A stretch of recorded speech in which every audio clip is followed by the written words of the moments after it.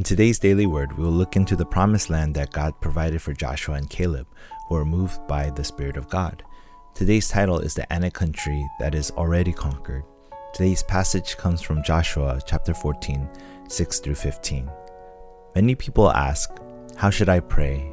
as they fall to unbelief or shaken by life.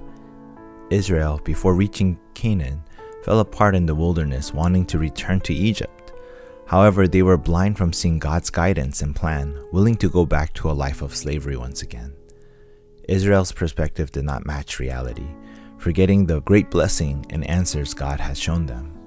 When it comes to problems, without God, we become people who are trapped by their past, resulting in failure, trapped by our present, remaining in conflict, and trapped by our future, resulting us to fall to our circumstance.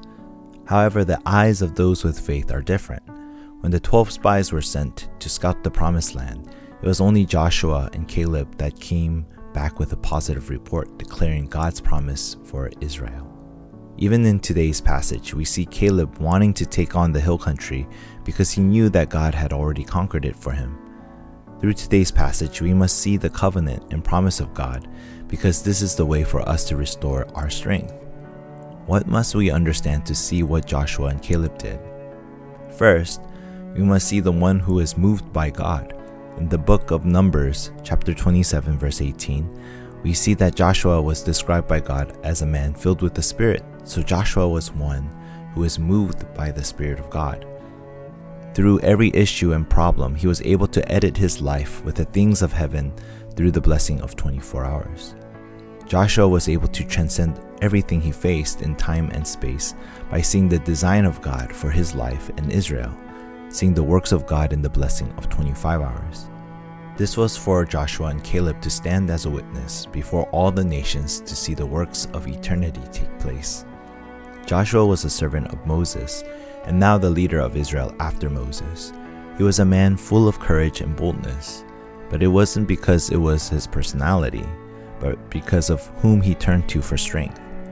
All Joshua was doing was showing the power of God.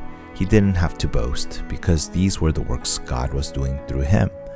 What is taking place in today's passage is merely taking what has already been given by God. Second, we must see the field of the one that is moved by God. Just like Joshua who held to the promise of God, we too will begin to see the work of God take place.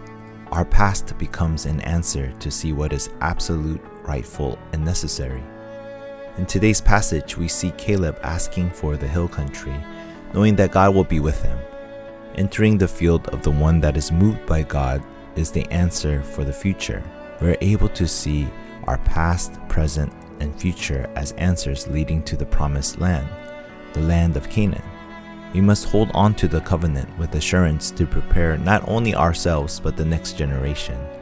We are made in God's image, so we are spiritual beings in need of God. However, if we replace God with things that lead to fear, we keep falling to each and every circumstance we face. We must wake up to grace. Third, we must see the co-worker that is moved by God. Our goal is finding the disciple. Working together with disciples brings about the works of God in the field. It's not only about how many people gathering, but those who are holding on to the covenant. Disciples are not caught up with problems with people nor tempted by problems of the world, and no matter what happens, they are not shaken. Of course, all this is only possible with God's grace.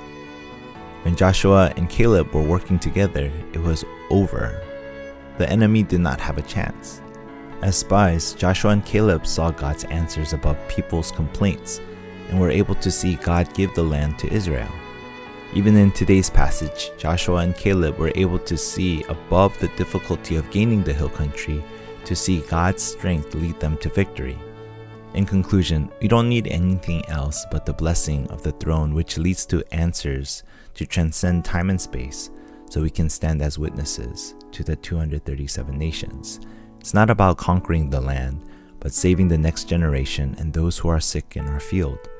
As we hold on to today's daily word, let us hold on to God's promise and see that God has already conquered.